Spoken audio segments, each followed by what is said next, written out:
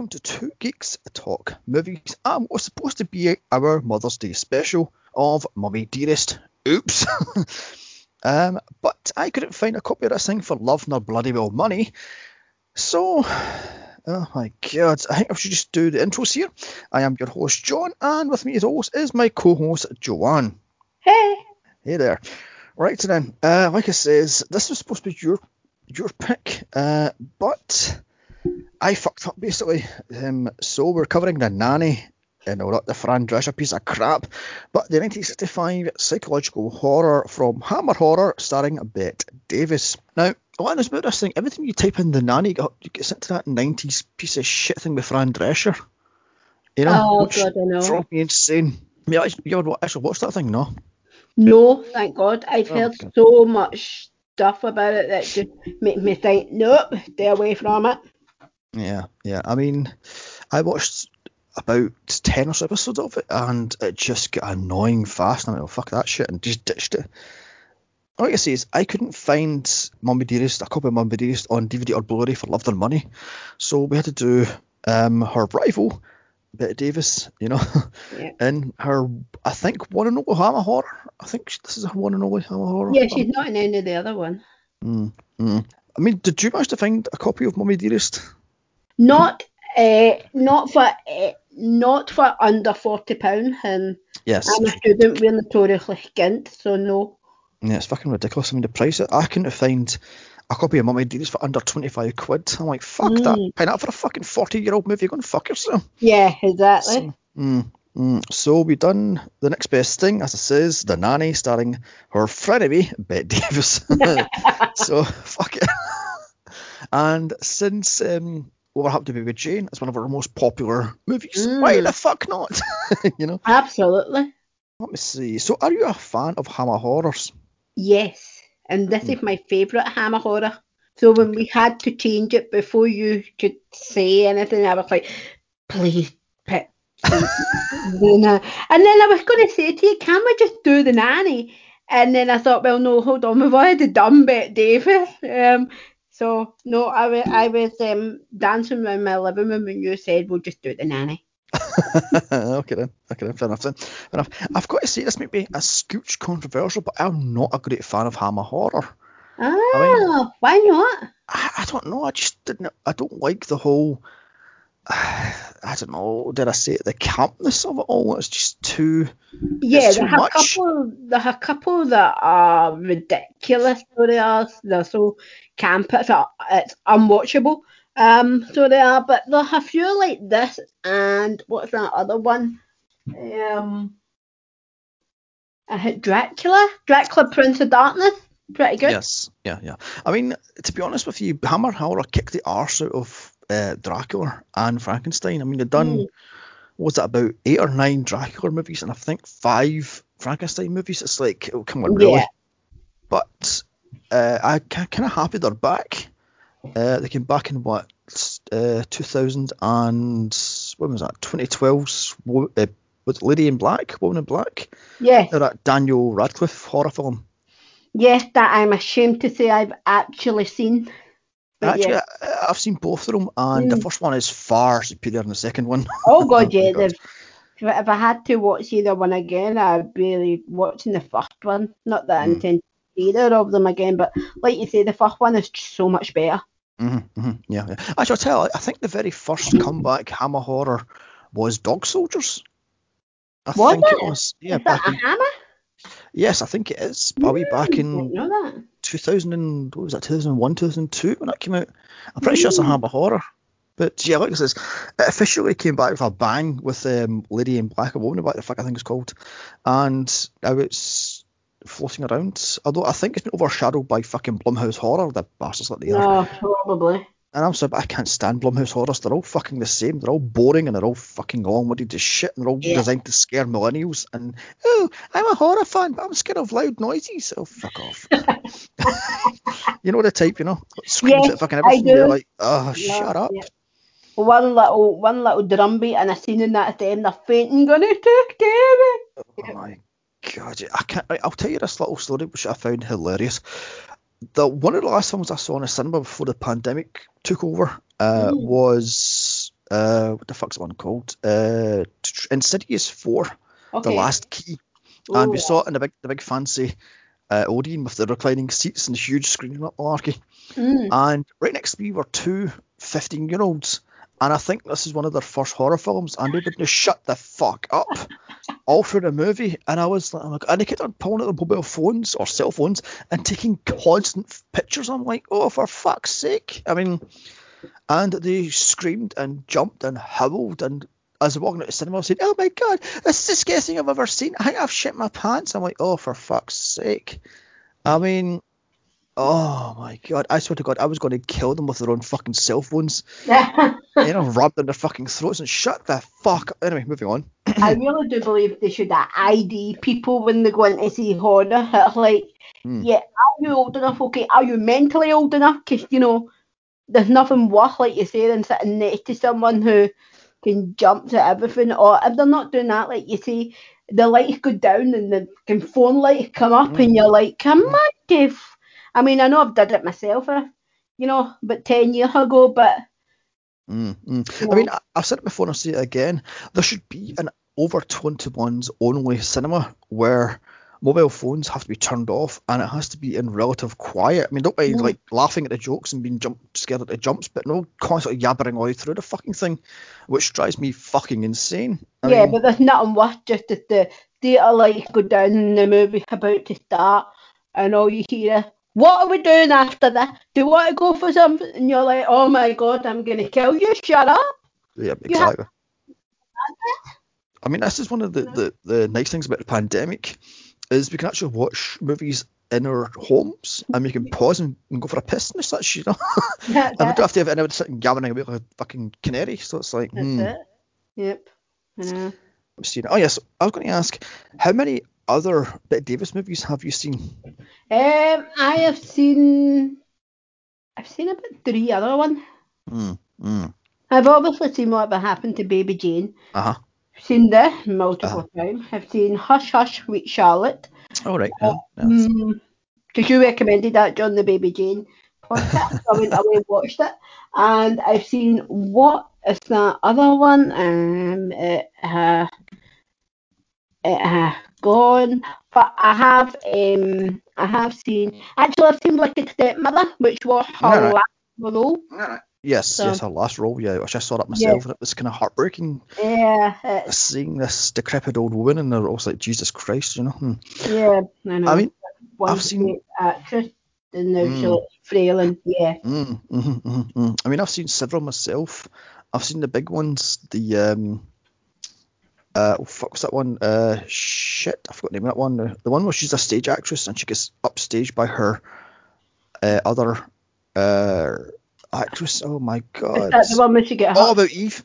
Yes. I've seen that one about multiple times and it's oh my God. I've seen Watching in the Woods, which is an 80s kind of horror film about an old witch in the woods. I've seen Wicked Stepmother, and obviously seen Baby Jane in this multiple times. Yes. And I've seen the one where she plays Queen Elizabeth I. I can't remember it off the top of my head. But yeah, and there's several other ones I've seen, but I just can't remember them off the top of my head. So yeah, the one thing I haven't seen is Hush Hush Sweet. I fucking have to say that. Hush Hush. You should watch it. So you should. It's really good. Really, it's a bit like this. It's very psychological thriller. Right. I must find it. She typecasted the grotesque old woman in there, which unfortunately by the 60s she was onward till she did Wicked Stepmother. She was always going to be typecast as that. Yeah, she was typecast as the hag or crazy old woman. So yeah.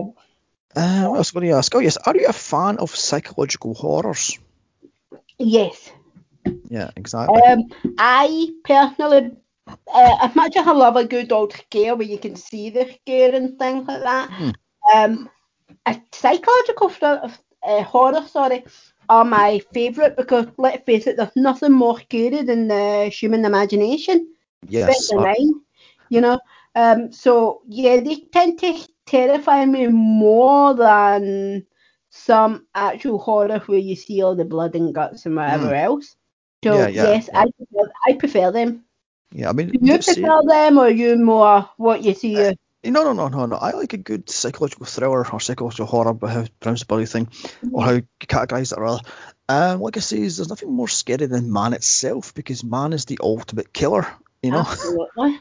I mean, yes, there's things go bump in the night, there's aliens and there's like weird people, but think about it.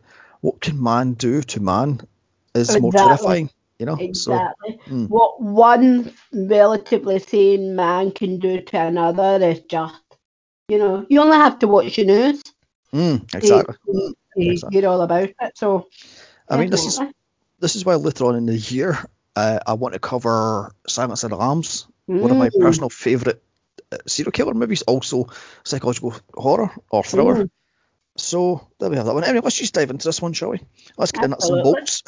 Right. We have a budget of $1.3 million and this pulled in $2 million. So it kind of, I don't know, did it tank? I mean, how did they do budgets in the 60s? I mean, I'm I not don't, sure. I don't know, but I Anyway, mean, it moving on. made its money back, so it sounds like a good thing. Yeah, So, well, that's true. That's very true. Starring Bette Davis, Wendy Craig, Jill Bennett, James Villers, and William Dix, directed by Seth Holt. The plot: a spoiled brat 10-year-old boy is fresh out of, quote, Boston or boarding school after being placed there for the murder of his little sister. He is the bane of an elderly nanny's life, also his sickly mother. The thing is this nanny as perfect as she seems to be, or is there something under the surface far more sinister about her? Can the soft-willed, fragile mother cope with her handful of a son? Will the uncaring father ever stop and step in? And just what does the nanny have planned for the dear old fragile mother? Mary Poppins, she ain't. So there we have that one. And I love the fact how this movie calls it Mary Poppins by name at least 3 times. mm. It knows it was going up against Julie Andrews and the fucking what the hell, that supercalifragilisticexpialidocious, for crying out loud. So Oh God, that's just completely gone right out my head. And you know me, every musical things like that I love. mm, It's called mm. Mary Poppins, is it not? Am I being Yeah, a so yeah, Mary Poppins, yeah. So it's Mary Poppins. My first one I early went in the morning? I know it's at night, but was it too early? the first thing I want to talk about is how much of a complete nightmare Betty Davis was on set. Apparently, she had the flu, and she would go up to the cast members and cough and sneeze in their face. She would Wow. also drink from their water bottles and or glasses to give the crew the flu. She demanded the film to be shot the way she wanted it, and then she would berate the director for filming it the way she wanted it or the way he wanted it. But then she would throw a hissy fit when he told her to do it the way he wanted it. So she was a fucking nightmare on set. And she tried to sleep unsuccessfully with the producer, which left a very frosty environment on the set. Plus, she refused to wear the correct clothing, wearing a custom-made nanny suit instead of what she was supposed to wear. So, Karen, she was a Just typical Davis then on any pre- set. pretty much, yeah. She said she was an icon by this time, and she was a multiple Oscar winner, so do as I say sort of thing. I Mm. was like, okay. And apparently she was quite bitchy and quite a bully to Jill Bennett, who's told her to, quote, just be part of the furniture, Oh, So oh, ouch. there we have that one. Also, she said to her, just look pretty, love, and have sex with the furniture. I'm going, oh, there's a bitch move right there. I mean, for crying out loud. Meow, eh? So, Anyway, this apparently was the last Hammer horror film to be filmed in black and white. And then they had an inglorious Technicolor with, I think it was Dracula.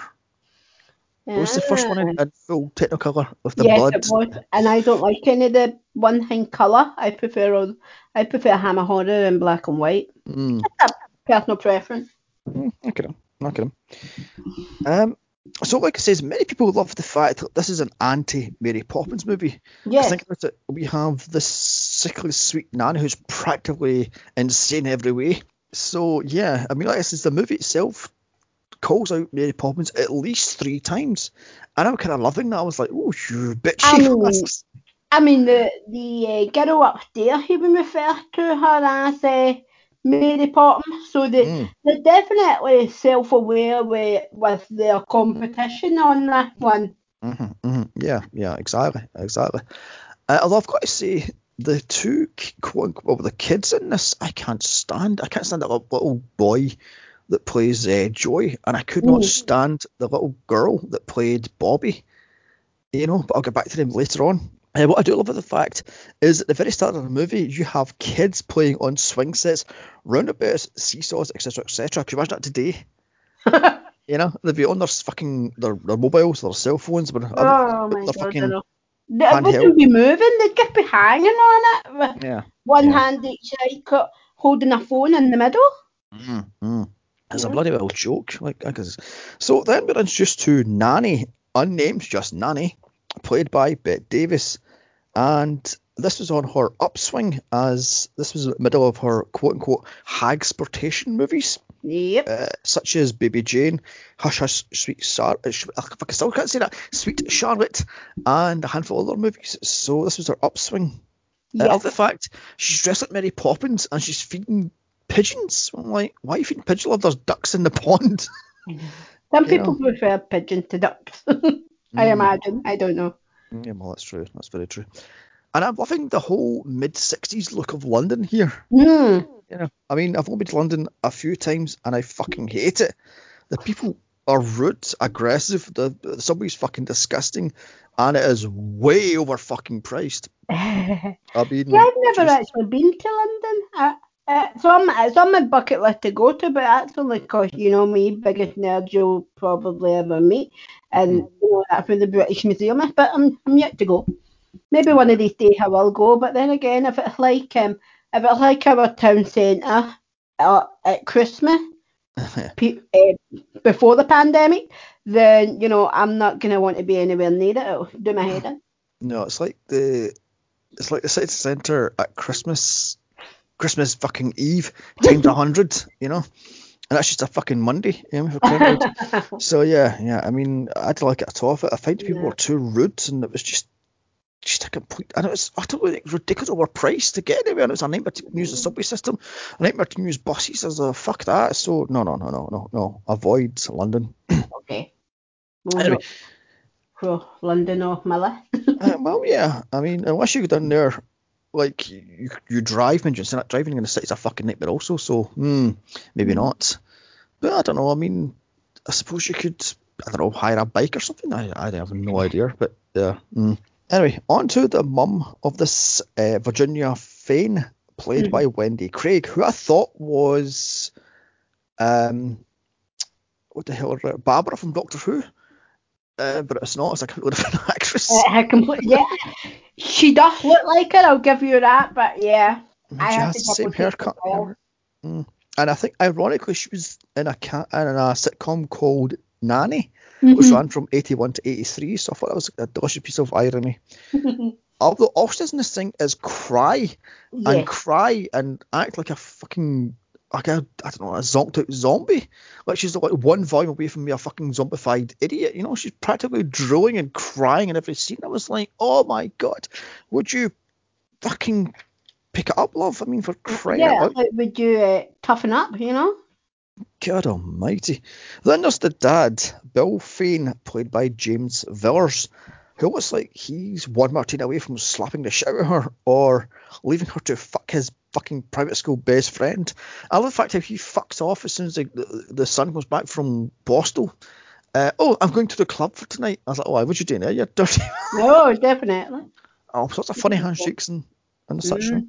Then they And decide, actually, I'm going to be away for a couple of days at work, and you're yeah, like, what was that? I'm going, what the fuck? Who goes to, I what was mean, it? what how it works? Again, he had Queen private messenger, so do they really go?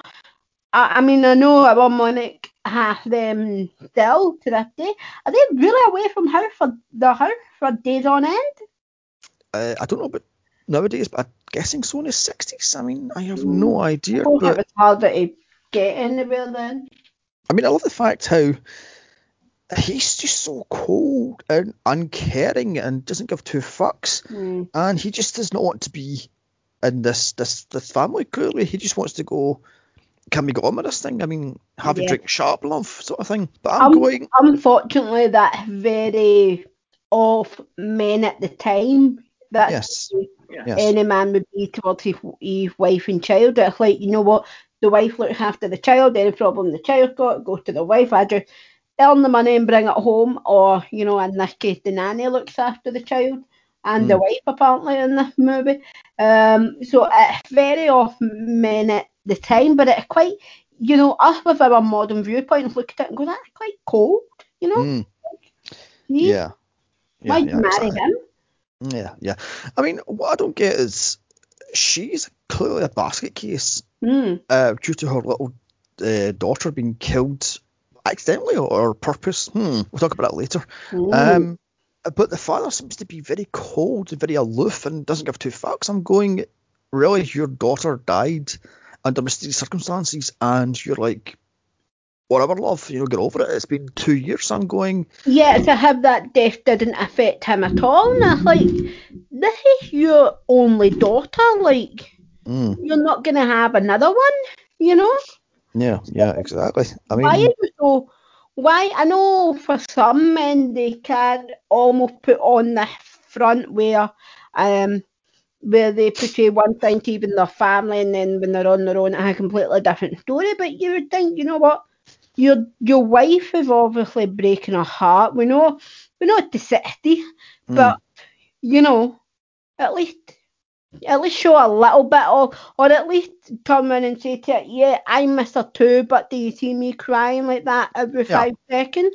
yeah. Although, Something to let her know that you are on the same wavelength. yeah, yeah. Although clearly this woman has been gaslit by the nanny. Hmm. She's sort of reliant on this old woman. I mean, she sits and brushes her hair at night, for Yeah. fuck's sake. I'm like, Yeah, what to the? calm it down. She tucks her in bed. I'm going, you're a 31-year-old woman. What the fuck? I Absolutely. mean, oh my god. Speaking of which, Bette Davis, or the nanny, starts her shift in her bedroom. She has photographs of all the children she's ever nannied, including Virginia's little girl, Sussy. Yes. And I'm guessing this is why the mother is such a basket case, because I don't know, like I says, I think this nanny has gaslit her to inch of her life, and the father is barely there, and she's Mm. just stuck in this huge house She's rattling just around. too over dependent on the nanny. I mean, we Mm, get that there's meant to be the relationship between them because, you know, the nanny was her nanny and now yes, she yes, nannies her, at least she did nanny her children. But yet she's almost too dependent. It's almost like you say, you know, she's what, around about the same age as me in this movie. yes. Um, and she is so dependent on this nanny for everything. It's a little bit, you know, like what the hell? Yeah, I mean, what was this nanny doing for the 2 years when the little brat was at Boston? You know, what was she doing? Fucking brushing her hair and making sure her teeth is brushed, or was she giving her? Was she deliberately put her in this funk? Was she giving her drugs to keep her in this sort of I depressed don't know, but state? I am. Every time I watch this movie, I do become convinced that the nanny is she's definitely making sure there's always a job for her in that house. You know, Hmm. so I think, you know, she won. I think if we were to go, if this movie was to show us what happened 2 years before, or at least in the first few months when he went away to reform school, um, Mm, we would see that, you know, Virginia was obviously grieving the loss of her daughter who died hmm, and her son who was sent away. hmm. So therefore, you had the nanny who should have at that point been like, "Well, you're not getting a kid. I'm off. Bye." But she Yes. almost inserted herself there, a surrogate mother to the mother, and Yeah. was like, Yeah. it's all right, I've got you, and started just doing, you know, she almost made herself useful about the house, doing everything else, Yeah. Yeah. um, Yeah. you know, and that way that, again, at almost to, I, again, I'm convinced that to make sure there's still a job for her, but at the same time, now I think about it, probably to make sure that, yeah, the son doesn't need her, but the mother's always going to need her, and, you know, keeps I her mean, isn't in it? that way, if she keeps the mother relying on her, Mm, mm. the father won't sack her. I mean, isn't it heavily implied at the end that she killed the actual mother and took Yeah. the mother's role? So I'm going, oh, okay then, But because didn't the sister there's say, many things implied, like it sort of implied that she caused whatever Virginia accident was when she was a child. You know, mm, it can be interpreted that she did that again to make sure there was always a job for her, and then it just so happened the mother died. So, you know, it was like mother's dead, instant permanent job, you know. yes, yes, exactly, So exactly. it implied that she does all these things to make sure she's always needed, but you Mm. know, Although what I know is how old is this nanny supposed to be? Because doesn't the sister, what's her name, Penny or Pen, turn around and say, "Oh my God, you still hire her? She used to be our mother's nanny. She's your nanny, and now she's the nanny to Joey." I'm going, how old is this fucking woman? We're crying yeah, out loud. exactly. Like she's what easily in her 70s at least, Mm, yeah, surely. yeah, yeah, yeah. I mean, I love the fact how Bill just fucks off to quote fetch the car and leaves the nanny to deal with his complete blubbering mess of a wife rather, because she's got such a terrible headache. I'm Yeah. going, oh, for fuck's sake, love, suck it up and put the fucking gin down for crying But out loud. you know what she says though, right? She let slip that she doesn't have a headache. That's an excuse. That's an excuse Uh-huh. because she turns round and goes, you know, I don't think I want him home, and it's like you're crying because your 10-year-old son is coming home, like, and Mm. you can't cope with that, like, you know, I suck it mean, up. it's implied that quote, after 2 years of her son, Joey, played by William Dix, has been in Mm. a quote unquote private school because she's terrified of him because he's so insolent and he's so combative and he hates the nanny so much and he hates the mother so much. Yeah. So what was it? Was he actually, is he actually a psychopath or a sociopath right off the Well, I bat? don't know. He's blamed. I mean, he's definitely got both psychopath and uh, sociopathic traits. There's no denying that. Like, you watch a movie, and at some point you think, "God, that boy's a sociopath," and then you think, Mm, "No, that he's a psychopath," and then you think, "No, scratch that back." So he's definitely a complete mixture of the both. But you know, this movie is a classic. Who done it? The nanny or the boy? And we never ever fully to a reason that is going to satisfy everyone that watches it, finds out who. And yes, exactly. because the boy was obviously blamed for it, the mother's obviously terrified because in her eye, the son that killed her daughter is coming back and she Hmm. can't cope with it. I imagine it would be like almost like looking at him reminds her that her daughter's dead.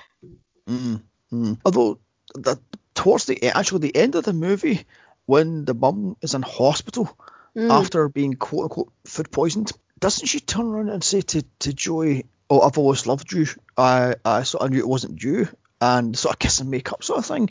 they do And like she one, completely changes her persona and her personality in the hospital. She's been away yeah, from the nanny for what was that, a day or two, yeah. which me this is why I think like the nanny's been poisoning her for something to keep her in a funk, you know.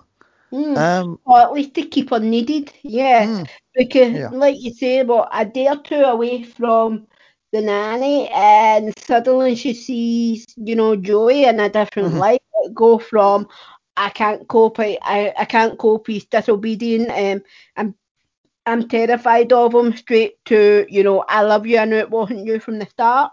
Yeah, yeah, exactly, exactly. So I'm thinking, was the nanny keeping you under her thumb by giving you, I don't know, Valiums or something like that, or some sort of other drug Well, to keep you? what was that stuff the doctor found on Joey's bed? And you know, it's Yeah, that's a clearly good question, actually. the nan put it there. What was it? Was it not Epica? No, no, I think it was some sort of poison. I think it was like arsenic or something like that. So Yeah, I'm going, it's a type of poison taken in large quantities, but if you take it in small quantities, it's not poison.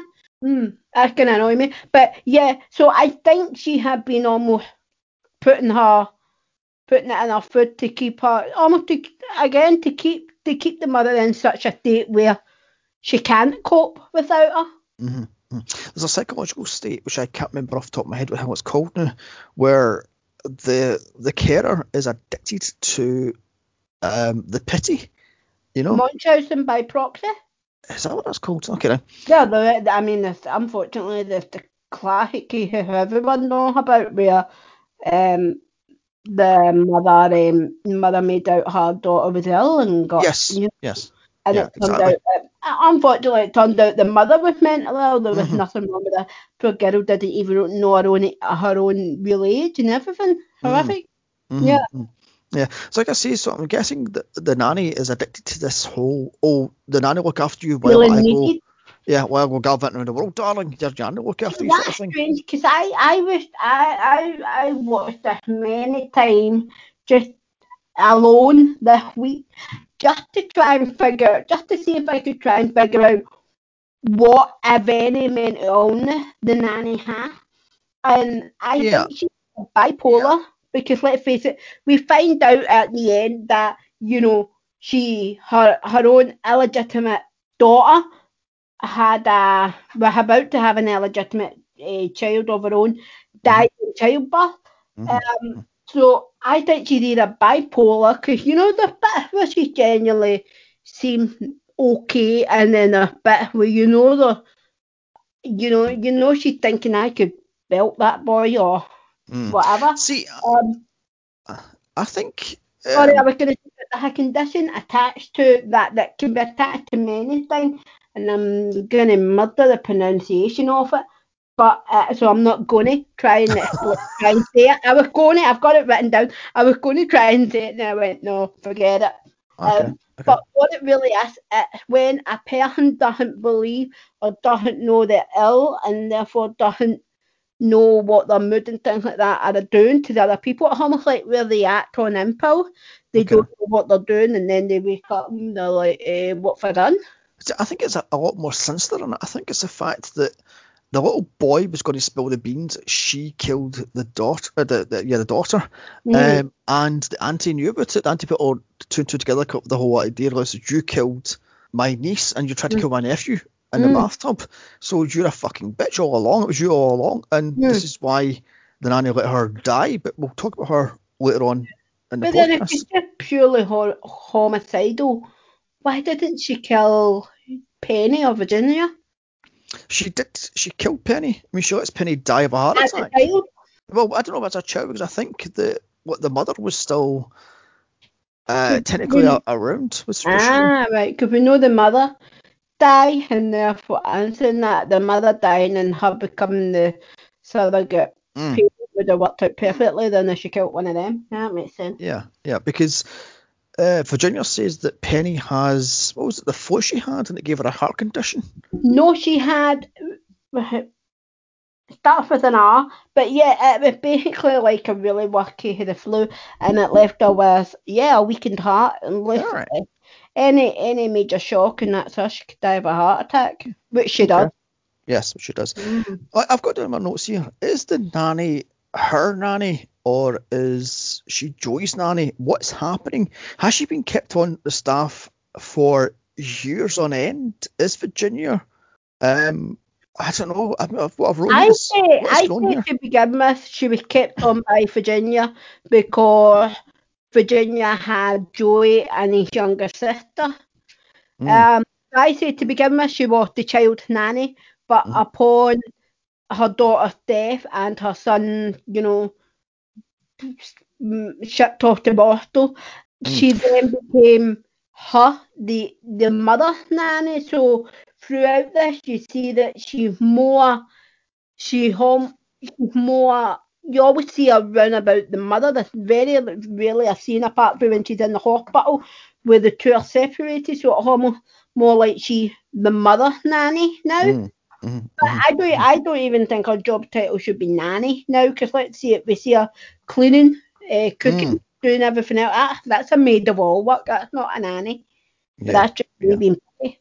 Yeah. So on to the flashbacks of Virginia with her little girl Sissy, played by Anne Hagrid Aubrey. The little girl can ever fucking shit, and I'm sorry about her lisp annoyed the shit out of me. she's going, I'm the prettiest girl in the world, Mommy. And when I grow up, I'm going to be like just like you. Just like you. I'm like, oh, for fuck's sake. And the mother just cracks up sitting on Yeah. the vanity table. I'm going, what the fuck? You know what made me laugh in that scene? She turns around to her mother and goes, I'm going to be prettier than you. And her mother's like, yeah, you are. And you're like, what a thing to say? Oh You my know? God. I've got down here. So Bill takes the nanny to fetch Joey from the quote unquote private school, even though it's been said multiple times Joey can't stand the nanny. And he's plotting to kill her all for this fucking movie. I'm like, Jesus Yeah. Christ. And he found Got out just, an aversion to all middle-aged women, which yes, I think it started off with the nanny before he got to Borto. I mean, I've got down here how much of a brat this little guy is. I mean, he fucking, what does he do? He fakes a hanging or something like that. He fakes a hanging. The first time we see this boy, you think, oh my God, he killed himself before he got home. And it's not purely to frighten the middle-aged tall woman that works at the reform school. Yeah. Yet from even before he gets home, before he gets into the car, he's just like, showing his disdain towards the nanny. Yeah. I mean, I've got down here, you tried to meet a 10-year-old boy would talk back to something. He would have got a bit sharp across the jaw. Quickly smart, you know what I mean? Lickety split. Definitely. Bullshit, he would have got away with this crap. I mean, I love how the quack doctor tells the father his son may not be insane. Quote, no, he isn't all right. But then again, a few children are okay in the head. He's a psychiatrist. What the fuck? What a thing to say to a parent. I mean, how much did he charge this guy for looking after his kid for 2 fucking years? Possibly giving electric shock therapy, for fuck's sake, you know what I mean? Jesus Christ, I was going, this guy's a fucking quack. I mean, he's perfectly fine. He plays pranks all the time. He fakes his death. What the fuck? You know, I was like, this is a quote unquote private school or a private hospital. I would go, what the fuck's my money back? I mean, what? This whole shit about, oh, it's just a joke he plays on the, what was she? Was she a nurse or what the hell was she was? I mean, I think she was a nurse. Oh my God. And I love the fact that the uncaring father just says, yeah, he's perfectly healthy, perfectly fine, and just walks off. I'm like, what the fuck? Oh my God. Like, there's nothing healthy about your son pretending to hang themselves. Yeah, your son's fucked in the head, and you're just like, he's fine. I mean, Jesus Christ. Do you think you couldn't afford to keep him then? They were like, do you know what, maybe do you think maybe you just couldn't afford to keep him there and they just went, he's fine, give him back? I don't know. I mean, maybe the father's going to stick him in a fucking... Maybe the father's going to stick him in a military camp, you know? I mean, I have no idea. I mean, God almighty. But I love the fact how Joey doesn't trust the nanny at all. From the very beginning. From the very start. I mean, I've got in here, is he a brat or is he right? That is the classic, that is the question throughout this story. Like, who do you trust? I mean, because we're at a disadvantage as the audience, because this whole movie played out through, we're almost seeing this whole movie and even seeing the nanny from Joey's perspective of her. So, we are, even by the end, I'm still left going, right, so who the fuck was it? I know they cut her off, but hold on a minute. I mean, this little boy Joey is such an unreliable narrator. It's unbelievable. I mean, because he's already he's already got his own biases towards her. Like, he can't stand her from the get go. So it's like if there's something you don't like, any of you take on them, or there's always gonna be your own little point of view.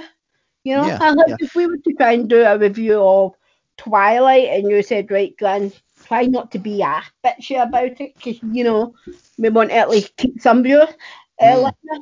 Then every time I said something about Twilight, it'd be like, yeah, but I mean, it's terrible at this part. Oh, they do okay there, yeah, but completely. I mean, there's always going to be that own. It's impossible to keep your own little biases out of things. So it's clever that they made it his point of view, but it also puts a disadvantage because we still never know. Although in saying that, it's clearly shown this boy is fucked in the head. You know, absolutely. I mean, he's constantly playing with nooses. and he's, oh, I don't know what the hell he's doing. I mean, he's constantly smart talking adults. He's, oh my God, there's a whole awkward quasi-sexual bit which we'll discuss later on in this podcast because it's fucking being discussed pronto. Not pronto, but it needs discussed because it's just ridiculous. But like she says, this little twat, little bratty boy does not stand middle-aged woman because he hates people with power, especially females. Yes. So he hates the nannies, but the father just goes, he's fine. And she's in the back going, yeah, Master Joy has the right to be, what was it, right to be suspicious of me. I'm going, what the fuck, red flag? Oh, he doesn't mean it. He wouldn't say anything to be so hurtful. And I'm thinking, yeah, fucking would. You know, she's just like, oh, he was obviously joking. And I was like, no, he's clearly, if you do have something to hide, he's clearly on to you. Yeah, I love the fact how you're trying to say to me that little boy's been in that Boston or private hospital or private school, whatever you want to call it, for 2 years, and nobody's ever listened to him and saying it was a nanny that done it. You know, oh, nanny's a psychopath. You know, help. Or they just think, you're just full of shit, get on with it, sort of thing. I mean, was it just ACTs that slapped in the face he got? Yeah, you know? but then that's the way kids were treated in North Day, like, you know, Yes, seen and not heard. That's very, very true. Very true. I mean, I love the fact how as soon as Joey goes back home, he hugs his mum, who, by the looks of it, is on her third G&T of the fucking morning. Oh my God, what was she? Courage for him coming home. Jesus Christ. She just then shows him his new bedroom, which he fucking hates because Nanny fixed up for him. So he goes to this small bedroom and fixes a bed and then unpacks himself because he's such a big boy now. Really, love? You're impressed your 10-year-old boy can fucking make a bed? Really? Yeah. And I like the impressive part of that would be if he was 2 and could do that. But you know, most children are able to make their own bed by the age of what, 5? I mean, I've got down here. He's been in private school for 2 years, probably given electric shock therapy, and he's still, I don't know, sass talky and slightly actually insane, still fucking insane, still on the edge.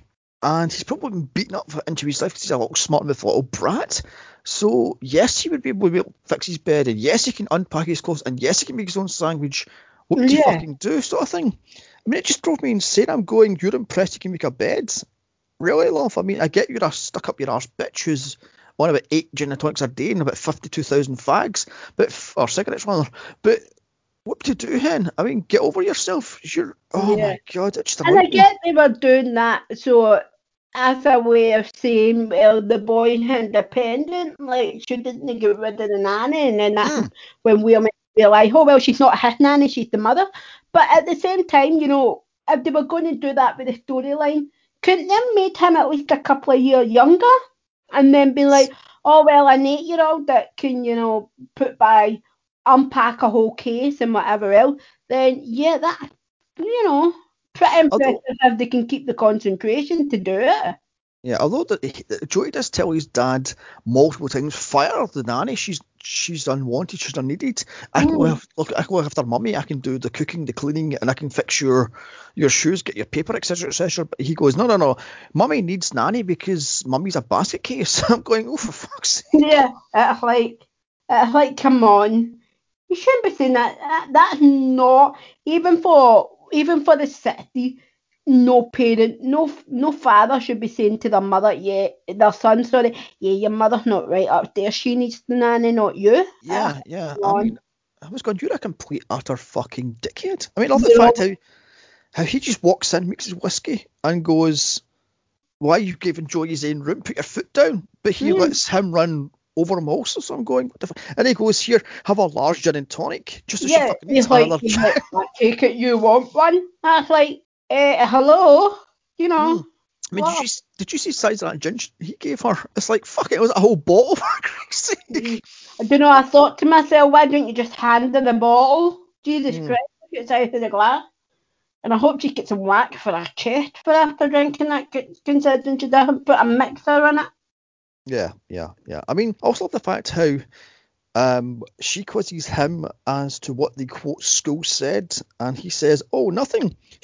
He just hates the nanny for no reason, saying, quote, he must behave like a normal child or be punished, i.e. beaten." Okay then. This is the 60s. There's child keeping for you. There, right there. You know, if your child talks back to you, bitch slap across the face. Yeah, this little brat gets away with it continually all through this fucking movie. I'm going, bullshit. You're being slapped across the fucking jaw. You know? But I don't get this at all. I mean, I love the fact how that Joy did not trust the nanny from day one. Why? There's no backstory about why he hates her so much. You know?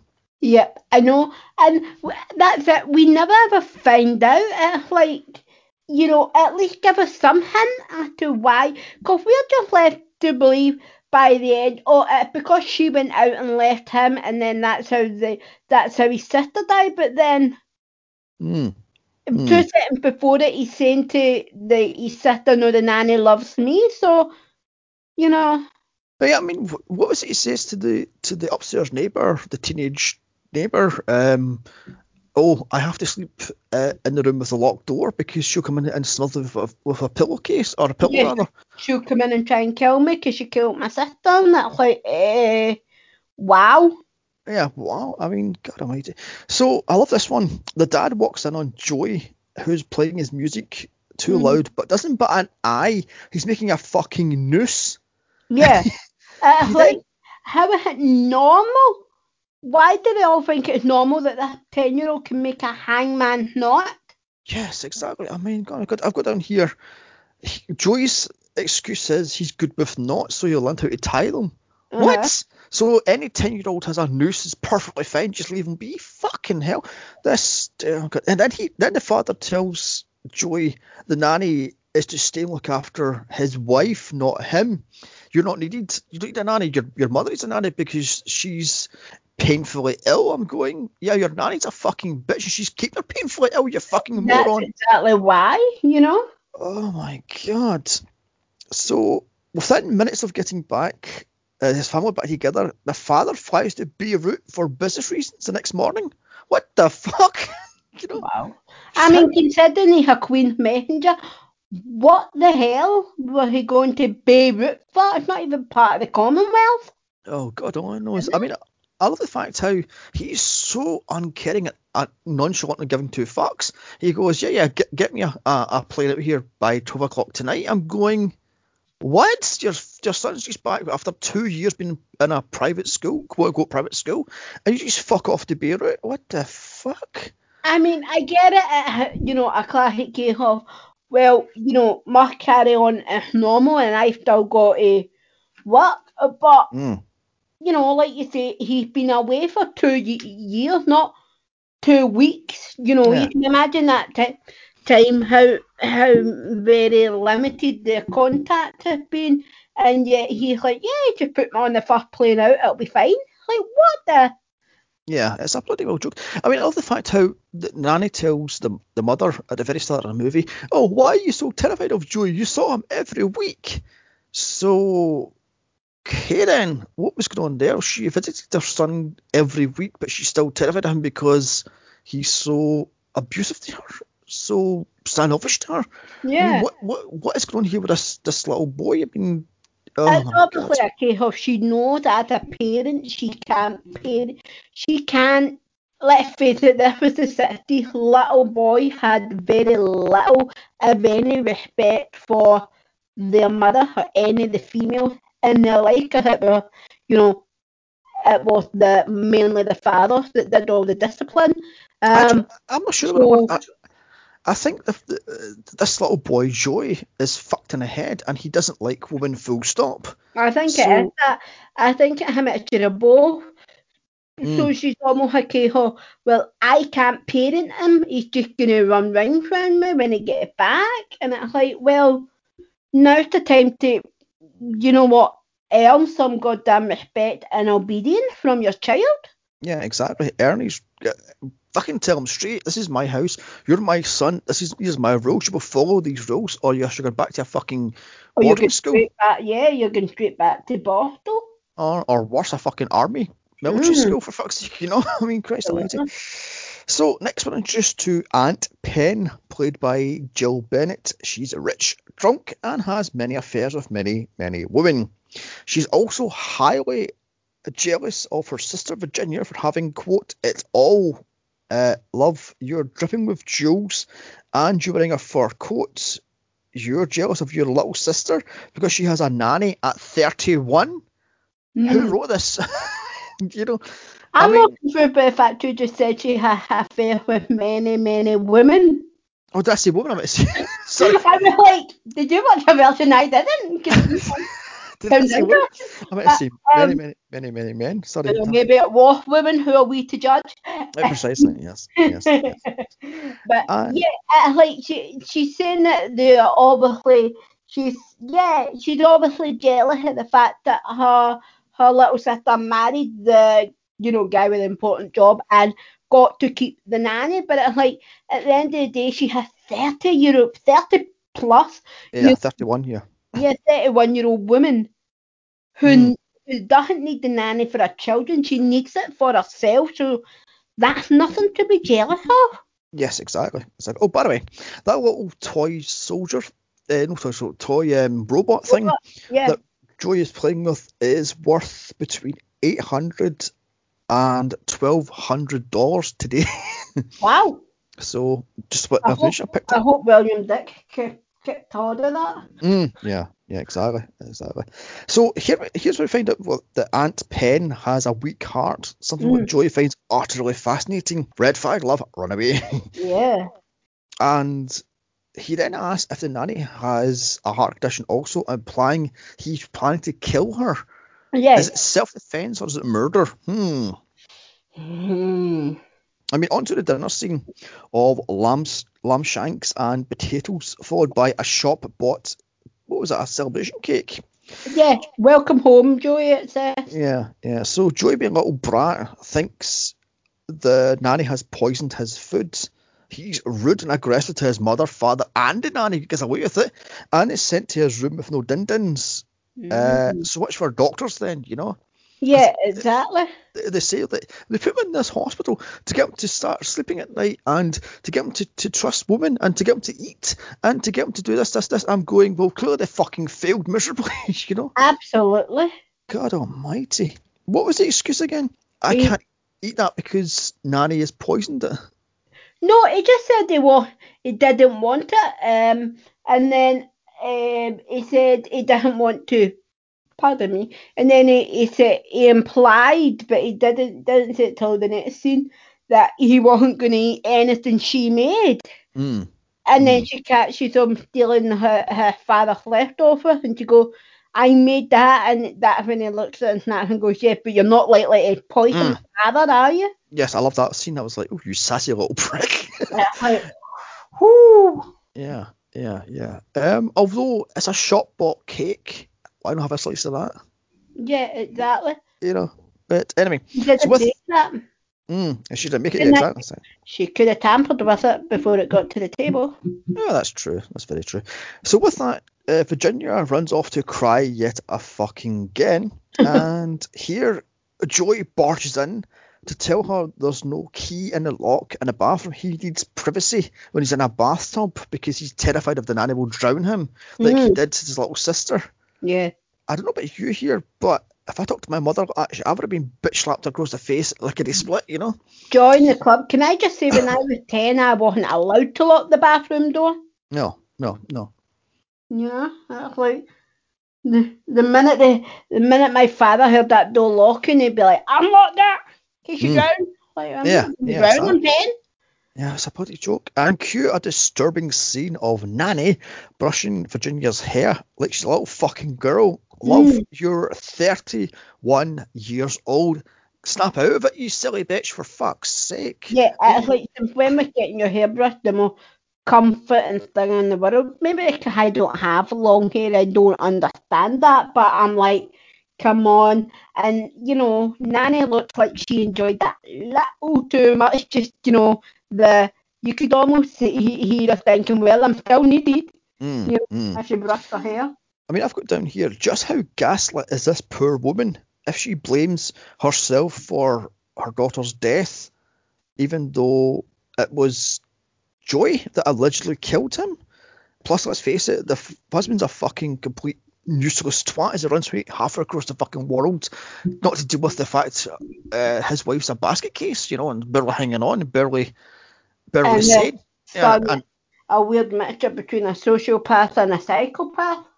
so basically she's stuck in a rock and hard place, and this is why Yeah. the nanny's the comforting fucking middle ground sort of thing, because her son's a basket case, well, a fucking sociopath. She's a neurotic mess, and the father doesn't give two fucks. The husband's give two fucks, so Yeah. nanny is then. I mean, I love the fact. What is it? The nanny has to deal with Joy saying that. Oh, I would never try to poison you, but you would try to poison. Oh, I'd rather poison your dad, not poison you, or something like that. She says, and I'm going. These bacon rashers are fried individually, I don't know, so therefore you could poison them. And it's Yeah. proven right, she did poison the fucking mother later on in the movie, so. Yes, and tried to make it look like him. Definitely. So, as she says, next morning, Joey steals the leftovers off his dad's plate, heads back to his room to read comic books, as you do, and he will meet teenage neighbour Bobby, what the hell is Medema? Is that her name? Played by Pamela Franklin, who is instantly Joey's best friend forever. I just love that one. Instant BFF, just add water. Yeah, just add water. Yeah. I mean, God almighty. She's, 15 and he's 10. You're trying to say to me a 15-year-old hanging around with a 10-year-old? I think not. I mean, he's rude and aggressive to her, calling her a liar, saying that she's a slut because she's got all these boyfriends. I'm going, what the fuck? Calls one of her potential dates a dirty old git. Yes. And before he makes him turn round on his heel and run out of there. It's like, you don't know this girl and you're automatically inserted himself into her life. I mean, they know each other, 5 minutes, and he's already just walking in through her bedroom. Oh, God, He's done it a million times. Yeah, that drove me insane. I'm like, what the fuck? At least knock the window, you rude little fuck. I mean, Jesus Christ. And it does it later on in the movie, which drove me insane. I'm like, what the fuck? But we'll discuss that when it gets to it. I love the fact he tells her instantly he doesn't trust his nanny because he get blamed for the death of his sister and just walks off. I'm going, what? Yeah. Drop a bombshell like that and just walk away. Yeah, it's like, what, just leave it there, are you? Jesus Christ. Not elaborating on that in any way. But do you know what gets me about the nanny, right? The point throughout the movie, where she sticks up for Joey, and you almost think, well, he's in the wrong. He's clearly got his back. He's clearly a warped child view. And then the point where, when she plants the poison on his bed and things like that, where she clearly out to get him or to get him into trouble, and you just think, pick a side. I think she's trying to get Joey's trust, therefore she's standing up for him, or maybe it's her job to stand up for the kids, because that one was a underclass person. How dare he approach out my house, sort of thing. I'm this rich bitch wannabe. So maybe that's why it was a classist thing she done. It wasn't actually defending Joey at all. It was the fact I'm upper middle class, you're lower class, fuck off out of my house. Actually, when she's defending him against the milkman, she's not even, she doesn't say anything that implies she's defending him, because you go, this is private property, go away or I'll get you done for trespassing. So not once is it, it's almost a case of you can't come near the building, not a case of you can't come near that child. Yeah, so she's being classist. Yeah. So I love the fact how the father just fucks off without saying goodbye to his wife, and Joey takes his leftovers of the bacon and then steals a handful of his favourite cigarettes. Would he not notice these cigarettes went missing? Well, you would think. To pay off the neighbour, because the neighbour she done a bet. Oh, I've got a boyfriend, he's down there fixing his shoes, and he calls the little boy, what was it, a dirty old pervert or something, a dirty old man or something like that. He's clearly just looking up your skirt, that old bit, and And, you know, she's like, well, I could go that cigarette, you know, owe me. And I'm like, well, hold on a minute, you know. Oh But, my yeah. god. And they go, how many he only went to take a one, and he takes a, what is that, about 15 easily lifted. Yeah, it's a big handful it takes. And I love the fact doesn't bat an eye like he's rummaging through that. I was about to rummage through that cigarette case. I'm going, what the fuck? I mean, Yeah, anybody else would have been like, what are you doing over there? yeah, exactly. Don't touch my cigarettes. They're Mm. expensive. I was in for crying out loud. So the nanny wakes up the useless mother, and here the nanny tells her Joey thinks she's going to poison him again, and here the mother overacts yet a fucking again. Just bitch slap her. I've got down here. She's driving my she's working my last nerve. You Oh, know. And as she says, Nanny saves Joey from the pissed off milkman after he tries to kill him with a plant potter. Or a planter rather. What the fuck? From that height I would have killed him. I mean, yeah, exactly. That was his point for chasing him up the ladder. He's like, he could have broke my neck or worse, you I know? mean, I've got to hear what the fuck is wrong with this kid. This kid's clearly insane. That's Um, clearly sociopath. No, that's clearly psychopathic traits if you do it without care for the outcome. oh my god. He Mm. then sass talks to the nanny because he's an ungrateful little dickhead. What the fuck? I was going, that guy was going to beat the fuck out of you, and the Yeah. nanny defends you against this Hmm. enraged milkman, but you don't give two fucks. You're like, whatever. I'm going, Yeah. you're an ungrateful little prick. I know. Like, you know what? She could have just let him give you what you truly need and that had a kick in, and she didn't. So, you know, Mm, even mm, a grunt or something to say thanks. God. Yeah, it's a fucking joke. And here's the start of Joey being a rude little fuck. As he just walks through the bedroom window of this teen girl and calls her a liar after she says she's had many boyfriends. He then just hands over the cigarettes and then discusses how he doesn't need a nanny. He's such a big, tough macho man. I'm going, you're 10. I mean, oh my god. He then plans a cruel prank by Mm. putting a doll in a bathtub and drowns it. Yes. And this freaks out the nanny. She has PTSD flashbacks of the dead little girl. And I'm going, here, what a little fuck. You should have been bitch slapped into your Yeah, life for that. absolutely. What a disturbed little boy, you know?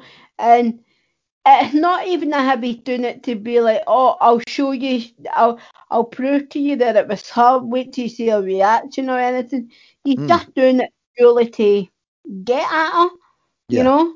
And yeah. he kind of knows a little bit too much about how she was lying in that bathtub, you know. Because Mm, for all we know, she could have been face up. She just was unconscious, and therefore that's why she drowned. yeah, But yeah. I mean, he's like, no turn around. although in saying that neighbour is also a bit of a mixing bitch. She goes, oh yeah, put the dolls. And I'm going, what the fuck? Have you known this kid for less than an hour and you're already conspiring with him and plotting with him to Yeah, send the nanny Doolally? What the fuck? I mean, you have no proof definitely. what this nanny's after this little brat boy. So what the fuck's going on here? Oh my god, I love the fact how minutes later the mother's trying to put him in his place, but he's going, it was only a doll, mummy.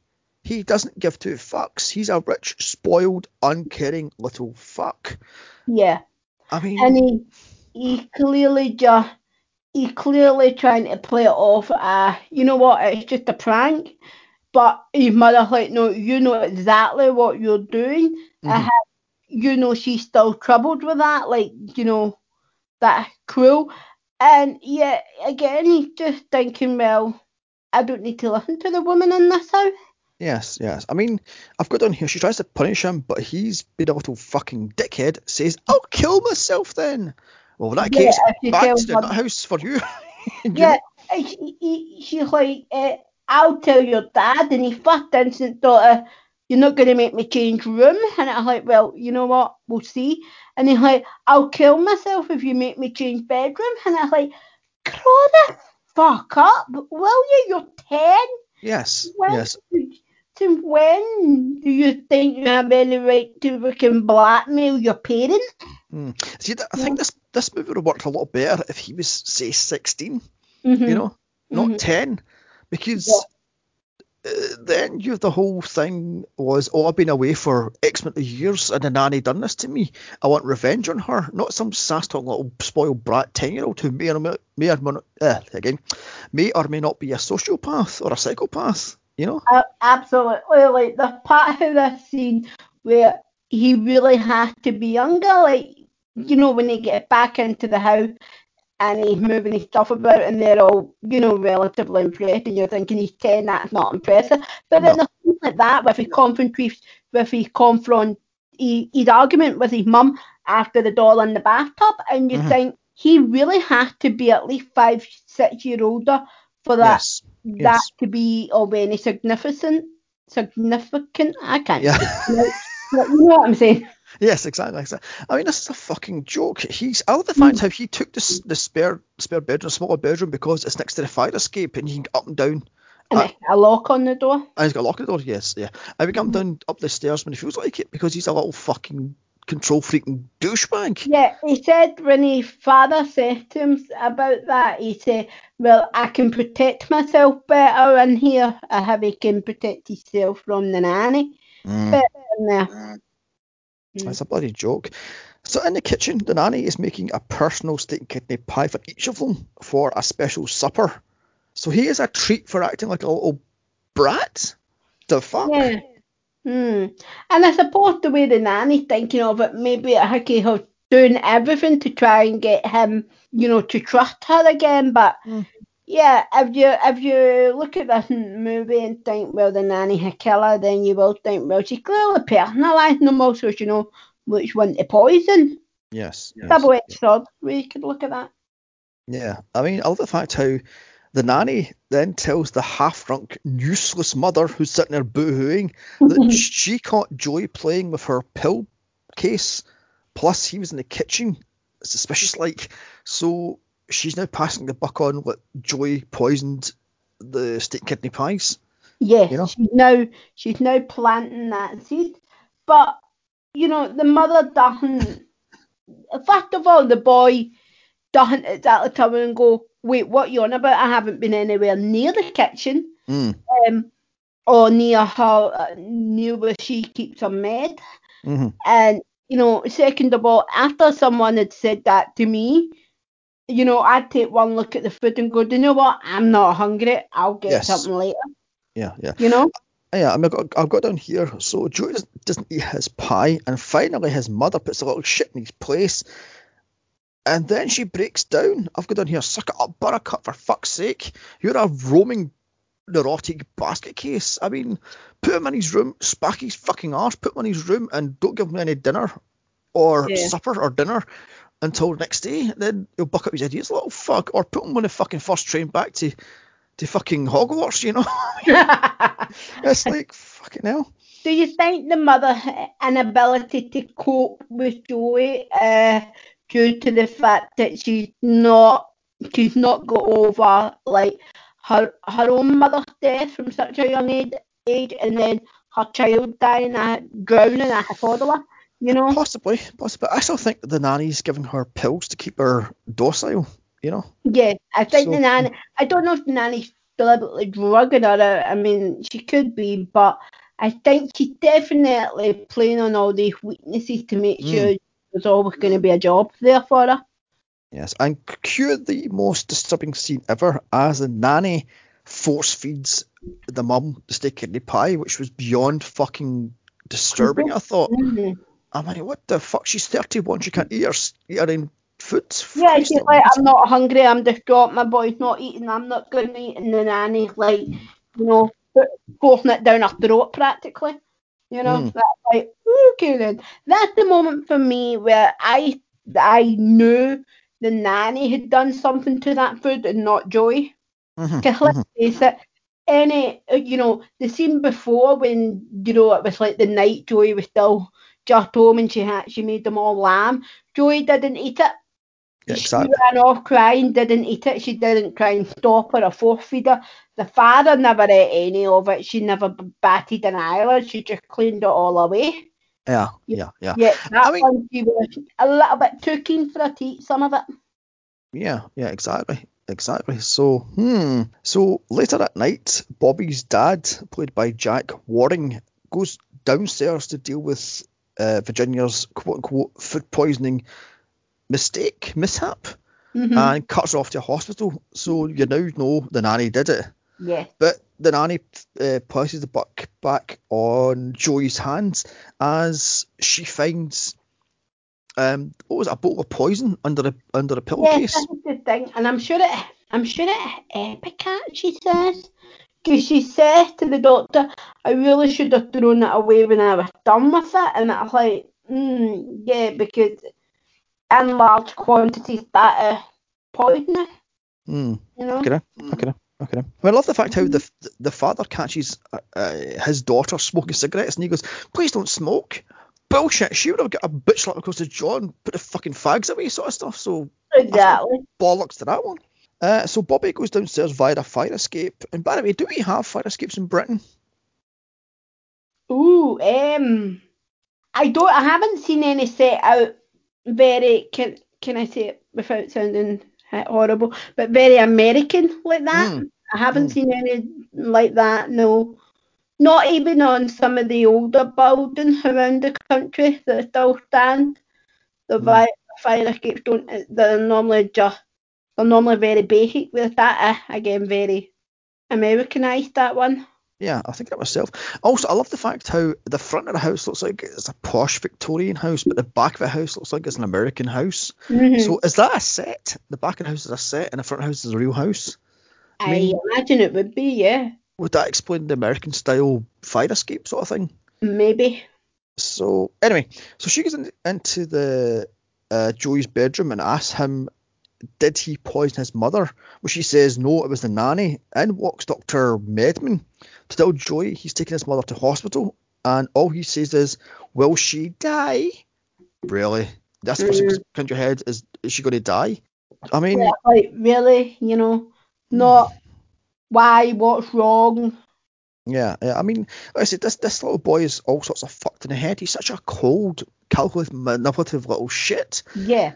I mean, oh my god, he's the Kevin Like, he's McAllister. probably been desensitised a bit from what he went through at reform school, not helped by the fact that his parents are completely cold towards him.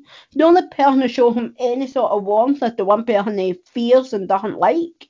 Yeah, well, that's very true, very true. You know, So, like I says, the nanny finds the poison under Joey's pillowcase, and she put it to frame him. I Kieran. think she did. Because why would she automatically just start looking under the pillow? You could have threw Mm, it down the fire escape. yeah, exactly. So little brat kicks up a fuss, and finally somebody stands up to him. So he demands, "No, I don't want to be left with the nanny. I want my auntie." So Auntie Pen is called to watch over him as his mother's in hospital. What a little fucking brat he is. I Yeah. mean, oh my god, why don't you send him to the auntie's house instead of having the auntie come to him? Him, yeah, that would make more sense. Oh my god. So Bobby comes back downstairs via the window to quiz Joey again if he did it. Again, he says no, it was the nanny. And cue the guilt trip, and Joey hits her with, "Oh, you don't believe me, do you?" And she says, "No, you must have proof." And it just dawns on him, "Yeah, you're right, I must have proof." But he doesn't do anything to find proof in this entire movie, which drove me fucking insane. I'm going, she's telling you to find proof, yet you're still ignoring it, and you don't find proof. She's actually insane. So, okay then. Yeah, there's no, like, what I find annoying and intriguing in equal measure about this movie, the nanny can't prove she did or didn't do it, and neither can Joey, and Mm, therefore both equally look as guilty and as innocent as each other. yeah, yeah. It's so annoying yet intriguing at the same time. Mm, Oh, he does. He's on about proof.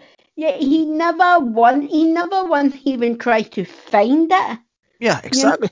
I mean, I was going, sure the hell there must be some proof somewhere in this house that the nanny is poisoning your mother, say, Mm, or has, I don't know, items to belong to other children she has nannied for, sort of thing. yeah. So, so in walks the Auntie Pen who bitches and moans to the nanny she has to watch over Joey for several days. He overhears this and finds out she's on sleeping pills, so asks if she'll drop dead. Again, red flag, you know. Yeah, because he accused her, can I sleep in beside you? And, you think, obviously, so he feels safe, but, again, it could be equally pretty close if we want to try and make her have a heart attack, I suppose, depending on which way you look at this movie. And, yeah, he's like, you could, Mum said you could drop dead at any minute, and so she's like, and I've been sleeping on my own for years. I've not dropped dead yet. I'm fine.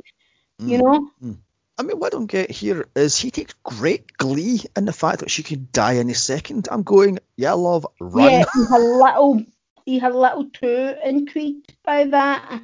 Oh my god. So later at night, they're playing drafts, as you do. And Nanny puts Joey in a bath, but he is having none of it. So Aunt Penny says, can you get my sleeping pills? So I'm thinking, has the nanny messed her with her sleeping pills? Because later on that night, she has like sweats in her sleep sort of thing, and she has a heart palpitation. So I'm going, what's going on here? So I think she has been like the nanny sort of mentioned that it's Joey's bath time, and he's outraged. It's almost as if he thought he was either getting away with not having the bath or that. And then he does the whole, make her swear she won't come near. And Penny is outraged as that thought of what any normal sane person would be. yes, And then that night she's not well in her bed, and you think, hold on a minute, which one of them's been tampering with her sleeping pill? Yes, exactly. So Joy is now soaking wet, walks in to wake up Aunt Pen, who just fell asleep like that, making me think the nanny has drugged her, saying the nanny tried to kill me in the bath. She then slaps him clean across the jaw for lying, and he just runs off as she has a heart attack. The fuck? So one slap gave her enough for a heart attack. Is that how that one works? I think it's the fact of being woke up when she was under medication to put her to sleep. I'm not sure, but yeah, the fright of it all basically, because he is aware that any fright, whether he was telling the truth or not, I mean his actions in the very next scene tell me he wasn't, but yeah, it's just any sort of a fright, and that's her. She could have a fatal heart attack. Okay. And what was that medication the nanny gave her? What was the thing she snaps her hanky? Smelling salt, but I was like, she did mention my pill, and she had given us some sort of smelling salts. I mean, I know my granny had heart problems, and she was given nitrogen tablets to put on her tongue when her heart was starting to pound, and that sort of calmed the rhythm down. But she's like, here, sniff this. I'm going, what the fuck is this? Heart trouble, and she takes she's got a GTN spray and things like that. Which I imagine would be a modern version of your grand Nitron tablet. They do the same thing almost. Yeah. I mean, my auntie's also got angina. She takes the little, is it angina? Is that a heart condition? Yeah. Yes. My mother's got that. And she takes the little pill on her tongue every so often. So maybe that's the 60s version of that. But I don't see how snapping on a hanky would work. But moving on. So with that, still soaking wet and dressed in nothing but a towel, Joey visits Bobby to tell her nanny tried to kill him in the bathtub. Okay, then I've got problems with this scene. Big problems. But first, he then tells her that the nanny killed his little sister in the bathtub, and he got blamed for it and sent to a private school as punishment. So cue a flashback of young Joey running around the house with his dad's paper cutter, the paper opener thingy. You know what I'm talking about, the knife things you used to. Letter opener, that's not for letter opener. Nanny leaves for reasons, so Joey snaps the letter opener in half. His little sister sees this and says, "Oh, I'm going to tell Nanny you broke Daddy's toy," or whatever it was.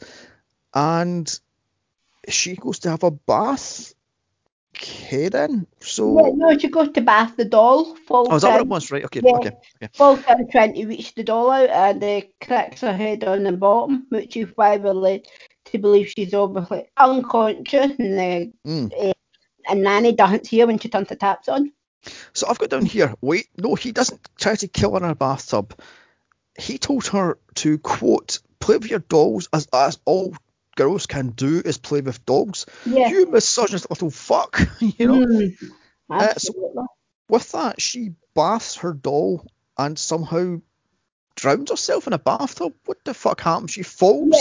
So she sits the doll on the edge of the bath and goes, does the whole mummy her way to get whatever, and comes back with a bar of soap and something else in her hand, and the doll falls into the bath, and she tries to get her, and she obviously falls. The bath is obviously deeper than what bath was obviously too deep for her, and she falls in and hits her head because you hear the of Yeah. her in the. But she And doesn't first of scream. all, that makes me think, well, she's not unconscious instantly, you wouldn't. Well, I But suppose. first of all, that makes me think, why the fuck is Joey not running in there going, what was that bang? You know? Because he's a So selfish little therefore, brat playing with his she's fucking shoe partly train to set. blame. And, second of all, why the fuck did she not fully check the bath before she pumped water on? Yeah. And I've got in here, Nanny returns, finding her dead, then goes completely insane. So it was an accident, or was it? Did she kill her? I mean, she did the kids, yes. She left the kids alone for unsaid amount of time. Yeah.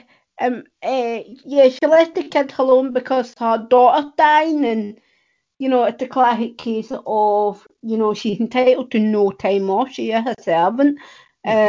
but But she takes it anyway. but But it's yeah, she implied. took 1 second to double check that bath. But it's So implied she's as here. much to blame as what Joey is. Oh yes, but it's implied here.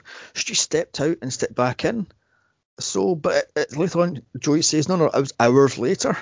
Or rather, she says herself, it was hours later, I came back and found the little girl in the bathtub and she was dead. So, Well, we see her coming back, and she turns the water on, and then she leaves the bathroom to go finish taking off her hat and whatever else and get the children. And then it's only then where, little psycho Joey say, oh, by the way, I heard her in the bathroom, and you can just see that instant look of, well, why the fuck didn't you tell me? I've just turned the water on. yeah. With, Yeah. well, she's not there. Almost the confusion within it, So I was like, And how yeah, the fuck did that bath fill up so fast? I mean, she just literally puts it on. He goes, oh, she's in that bath. And then she runs back and it's full. I'm like, what the fuck? yeah, and then instant, I have no idea. Oh my god. So anyway, Joey then complains, because we're now back in the now. Then Joey now complains that he's cold. You think you're wearing nothing but a towel? You little fucking pervert. I've got down here. Yep. So Bobby shows him her dad's doctor's office, and here he plans to kill Nanny. Use an X-ray machine. Okay then. So are we sure he didn't kill his sister? Was it really an accident, or did he literally just kill I don't this? think it was. I don't think he killed her, but it definitely wasn't an accident because he heard the thud and did nothing about it. Mm-hmm. It was an accident that she fell into the bath, but Yeah. it stopped becoming accidental when he didn't go see what the thud was and didn't say, by the way, I heard a thud, but I know she's in the bathroom, I can't find her. Oh, and by the way, you've just dumped fucking water on in there. Mm, You mm. know, Yeah, I mean, how long was she lying in that bath? Why was there no blood? how In a, long was she unconscious for exactly? I mean, was she instantly dead and she hit the bottom of that? I'm guessing Mhm. that's a marble bath then? It's a sunken bath? Yeah, it could have been. You know? Yeah, it could have been just made out of porcelain. So And even she's... then, you could hit your head full force off of them and not cough blood and still get knocked out. Okay then, fair enough then, fair enough. So Joey continues his bullshit story, because let's face it, he's an unreliable fucking narrator, as I said earlier. That Nanny bath rather, the sister's dead body, and continued like nothing was wrong. He then called the police, but she stopped him, forcing him into the same bath as his baby sister. Bullshit. I'm calling right off the bat. You try to say to me a 10-year-old would call the police and go, or 8-year-old even, would call the police and go, my nanny's killed my sister? You know? Yeah. exactly. Or at least try and phone them and go, she tried to get me in the bath with my sister, yet my sister's not breathing. Yeah. Like, come on, get a grip. Yeah. And even if such a thing would happen, would he not have serious PTSD, especially around baths and water and things? Yeah, exactly. Also, I love the Yeah, fact he how, insists on locking the bath. First of all, he's angry. There's no way he can lock the door when he's in a bath, and he's no one, especially the nanny, coming anywhere near the toilet when he's in there. I mean, he is such a lying little manipulative, narcissistic little shit. You have no idea if he's telling the truth, you know? I mean, for Yeah. all we know is this little guy deliberately killed his sister because she was annoying him because he was playing with his precious toys, the toy train, and Yeah, for all we like you know, you say, for all we know, he killed his sister to stop her grabbing him up, and and get rid of the nanny, you know, sort of thing. So, oh my god, and I hate the fact how he's so cold, yet he's so macho. But this is a little lying sack of shit I've got on here. You're trying to say to me you take great glee in describing how your dead sister floated in the water? Fuck off, you little shit, you know? Also, he get 2 years in a private school for killing his baby sister, even accidentally. Fuck off, you know? yeah, it's like come on, He'd at been in least psych that, wars for it. you know, not two. Yeah, I mean, he should be in psych wars for the rest of his fucking life, for crying out loud. I mean, Exactly. God, people were put into asylum for the rest of their natural life for fucking less. yeah. It's a bloody well joke. I guess that's happens when your daddy's rich and well connected, sort of thing. So, Which is what made me wonder if maybe it wasn't a case of he got home 2 years after 2 years because they were well. Maybe it got to the point where they weren't as rich as what they would let the outside world believe. Because they weren't free. You had to pay for them. well, I suppose that's true. Although that house is supposed to be in Notting Hill, which is quite an expensive part of London, or it I was at the know. time. So, Yeah. So anyway, in walks Bobby's dad, catching them in his office, and doesn't ask why he's all but naked while they're playing doctors and nurses. The fuck? She's 15, he's 10, you pervy little. Plus, you're naked under your, her father's doctor's robe thing, white coat. Exactly. I'm going, what the fuck is going on here? He takes him downstairs where he tells the nanny the mother is okay, she'll recover in hospital. And I'm going, so nothing about the fact he's still soaking wet, even though he was bone dry seconds earlier, but he's still soaking wet, and he's always wearing is this white coat and a towel. Yeah. Okay There's then. no, and no one in that scene looks surprised that, like you say, there's a teenage girl in a room with a child Yes, a still child. Yeah, who's naked, and even the nanny's not like, well, hold on a minute, where's your fucking clothes?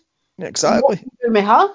For crying out loud. I mean, I love the fact how it's he insists on playing doctors and nurses like a little fucking pervert like he is.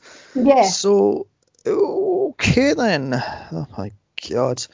So Aunt Pen has had enough of his shit and stands up to him, so he runs off to hide in his room as he barricades up the door, fucking Home Alone style.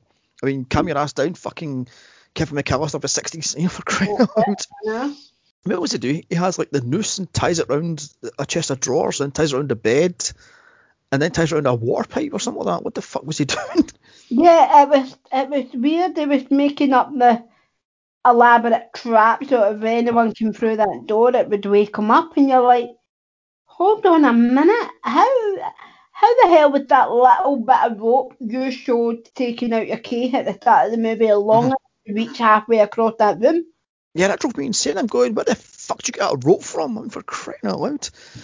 Oh my god. But anyway, moving on swiftly because this is just getting confusing now. In the master bedroom, Nanny tries to tuck in Aunt Penny. She's having none of it, tells her to fuck off. She's not her sister, and that burns the nanny. Did you see the score on her face when she says that? Oh, did you see the hatred in her eye when she Yes, said yeah, the scorn and the hatred. I was like, oh, you're dead, love. that's it? So meanwhile, in his bedroom, Joey has made another noose. Okay then, as in her bedroom, Nanny is sitting in a rocking chair, listening to him planning. What's she doing? Planning shit? What the hell is she doing? She's sitting there rocking away. Yeah, yeah, it's almost as if she's planning what she's gonna do. It's strange, it's bizarre, it's a little bit unnerving. Well, not unnerving, but unsettling, that whole scene. Because you just Yeah. think, what is she doing? Is she really just listening in some sort of a day, just listening, or is she actually planning, like, you know, I'm Yeah, gonna yeah, get that boy once and for all? yeah, exactly. So it's much later at night. It's 1:40 a.m. Mhm. Aunt Penny has a panic attack in her sleep and she wakes up in dry sweats. I'm thinking, did the nanny poison her with something to bring on this heart attack? You Mm, know, what was not going on sure. there? Yeah, I So, don't know. Unless the nanny's not giving her the right medication, mm, or not giving her, not giving her a sleeping tablet, so therefore, you know, she doesn't. mm. She maybe fall into a semi, like REM sleep, but she doesn't fall into complete sleep, and Yeah, therefore, what I don't get is why she's got sweat pouring all over her body. What the fuck was that all about? I mean, I don't get that myself. I mean, unless she's been poisoned, then I don't get that. But moving on. no. So Penny rather, finds the nanny standing outside Joey's bedroom with a pillow in her hand Mhm. and she makes tea. But then Penny goes, wait a minute here, what are you doing? You say that children shouldn't have pillows because they'll suffocate in their sleep. So why are you giving Joey an extra pillow? And the nanny says nothing until Penny puts it together that yes, you tried to drown Joey in a bathtub. You're insane. You killed my niece. You're trying to kill my nephew. Get the Mhm. fuck out of this house, sort of stuff. And this is when the nanny attacks, or doesn't attack, she just lets her die. As Penny has a heart attack, the nanny just lets her die as she struggles to crawling through the house to get her pills. And Nanny just goes, see what you've done now, dear? You've put yourself into such a fuss. I'm going, you cold fucking bitch. Yeah, you're like, you're one cold-hearted Mm, bitch, yeah, for oh lack my of a better word. god. Yeah, and it's just like, what a Betrayal, sinister, you know. sinister. Yeah, just. I mean, she tucks into bed to let her die, and then she monologues to the dying auntie that she's the only thing that's keeping this family together. The wife is fucking useless. The father is barely there, and Joey is a pain and will be dealt with immediately and swiftly. She then continues that she left the children alone that day to deal with her back alley doctor who has killed her daughter in a botched abortion. She then Mhm. walked back to the house hours later and here she found Susie rather, dead in the bathtub. She then snapped and bathed the dead toddler. Yet she sees her as alive, then dead, then as alive and then dead. So, okay then. With Penny now dead, she continues her monologue, saying that she did it to save all nannies in Britain. She's doing this to save nannyhood. What? Yeah, that didn't make sense. I was like, you're doing it to what? Why? What? What part of you thinks this is okay, and Oh, what part of you think this is going to save, nannies throughout Britain? oh my god. So then she fills a bath for Joey, but she can't get in because of the trap. But she just barges through. I just love that one. With the pillow in hand, she then threatens to kill him.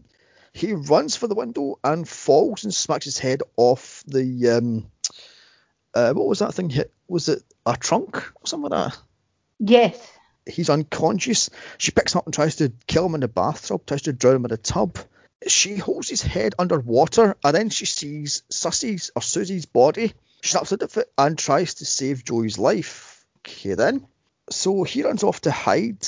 The nanny then cries on the bathroom floor and she turns to her bedroom to pack away all the photographs, all the kids she's nannied, possibly killed over the years. Hmm.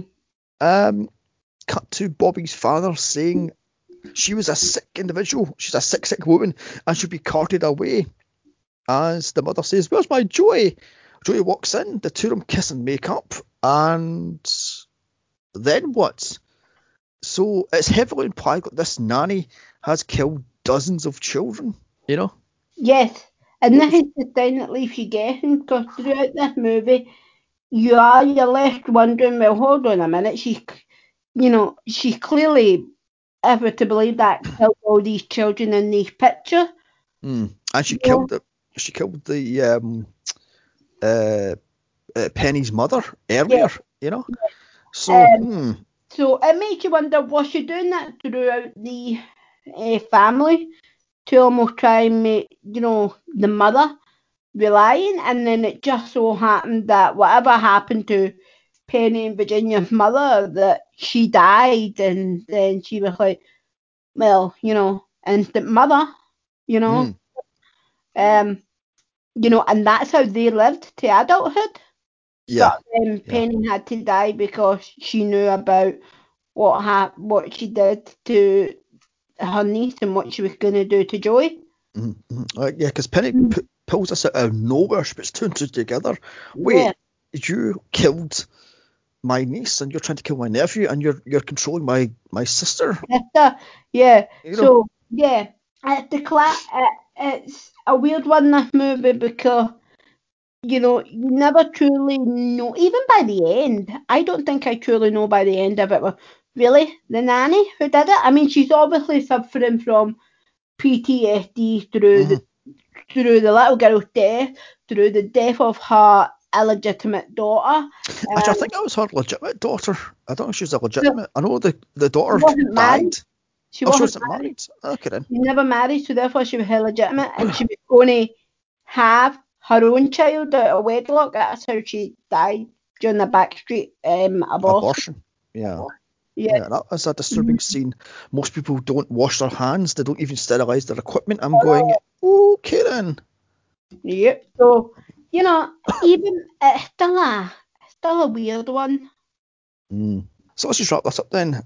So credits start for Roll, and that's that. So that was the nanny, a story of a mentally ill elderly woman who went on a killing spree so she can feel like she belongs in a family, but she's got an illegitimate daughter. So okay then. The acting is all over the fucking place. Wendy Craig is nothing but a wet jellyfish. All she does is cry and drink, you know. William Dix is highly unlikable and is a fucking sociopathic little pervert. And Bette Davis is completely unhinged and unnerving towards the end of this movie. The camera work is piss poor. We've got zooming shots and pulling out shots, and there's like shaky cam stuff. I'm going, what the fuck? Why are you doing stuff like that? But this is a perfect rainy day movie, I would say. I mean, what would you say about this? Yeah, I mean, for me, this has to be up there, like top 10 masterpiece of British horror. Got to be. It manages to thrill and entertain almost effortlessly, and compared to Bette Davis's other 60s shockers that came before that, especially whatever happened to Baby Jane, which was only out 3 years before that. 2 years, was it no? He's 65. That was out in 62. 2 or 3. Oh, so I can't count, sorry. Yeah. Sorry. On you go. Sorry. And, as much as I love that movie, I mean, you only have to go back and listen to our review on that movie to know how much I love that movie. It does get a little bit OTT. And for me, the movie, The Nanny, Bette Davis is more a very realistic horror. Like, and it deals with a very real problem, like the mental illness of servants when they still had very little right. Like she had to leave her charges, the children she cared for, on their own to go visit her dying daughter because she wasn't entitled to a day off.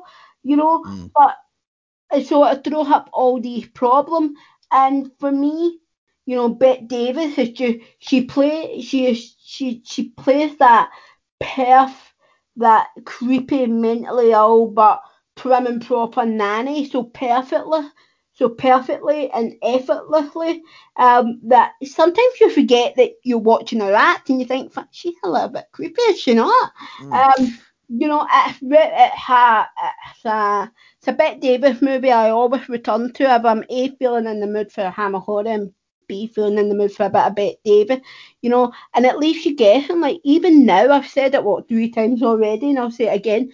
I still can't work out if it was the boy that did it or the girl, because they're both equally as messed up in the head, and they're both equally to blame. Exactly. One thing I will say about this movie is Bette Davis plays a sort of a version of Mary Poppins perfectly until the last 20 minutes. Then she just snaps and goes full Baby Jane. Yes. And that's a sign of a great actor. She can play prim and proper, slightly put out Victorian nanny to complete sociopath just like that. Just like that, and I think only Bette Davis could do that.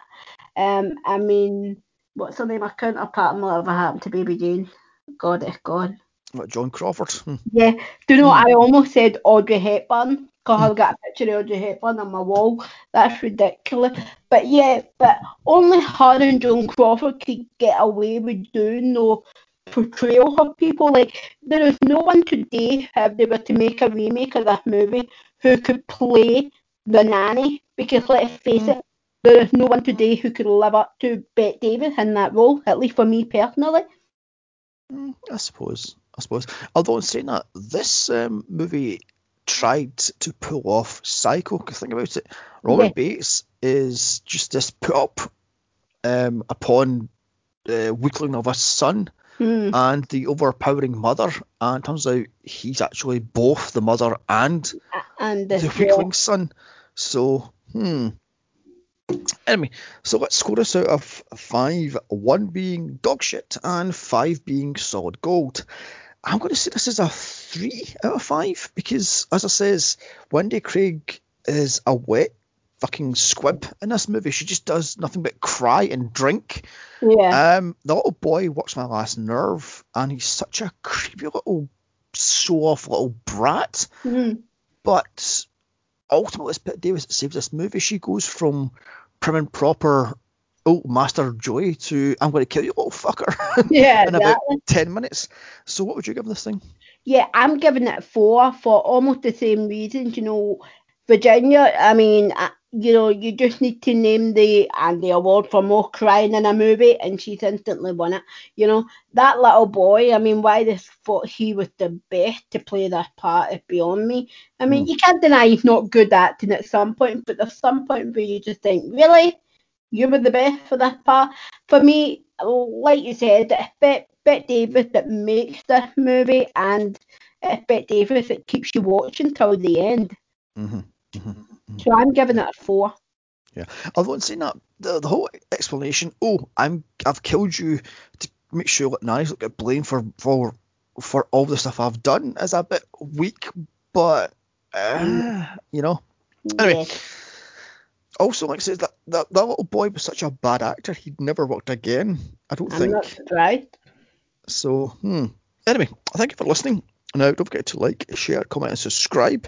Also, follow us on Twitter at 2geekspod. Follow us on Instagram or Facebook at 2geekstalkmovies. You can email us movie suggestions to 2geekstalkmovies@gmail.com. You can follow me on Twitter at Here's Johnny's Pod, and you can follow Joanne at 2geeksjoanne.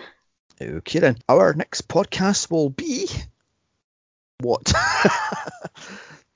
I have no idea. I don't have it written down in front of me. Oh my god. Our next podcast will be a surprise to everyone, including us. I'm not sure. I mean, what I might do actually is I might give you the whole month of April since I took pretty much all of March. Okay. So you can pick the 2 movies. So tune in next fortnight to figure out what the fuck we're watching. Okay. Yeah, we're nothing professional here, Oh my god. What are you on about? We're totally professional. We're totally organised. What are you on about? We just changed this one and the whole month of April. Oh my god. Anyway, like I says, thank you for listening and get us out there. Give us bloody well listens. Bye. Bye.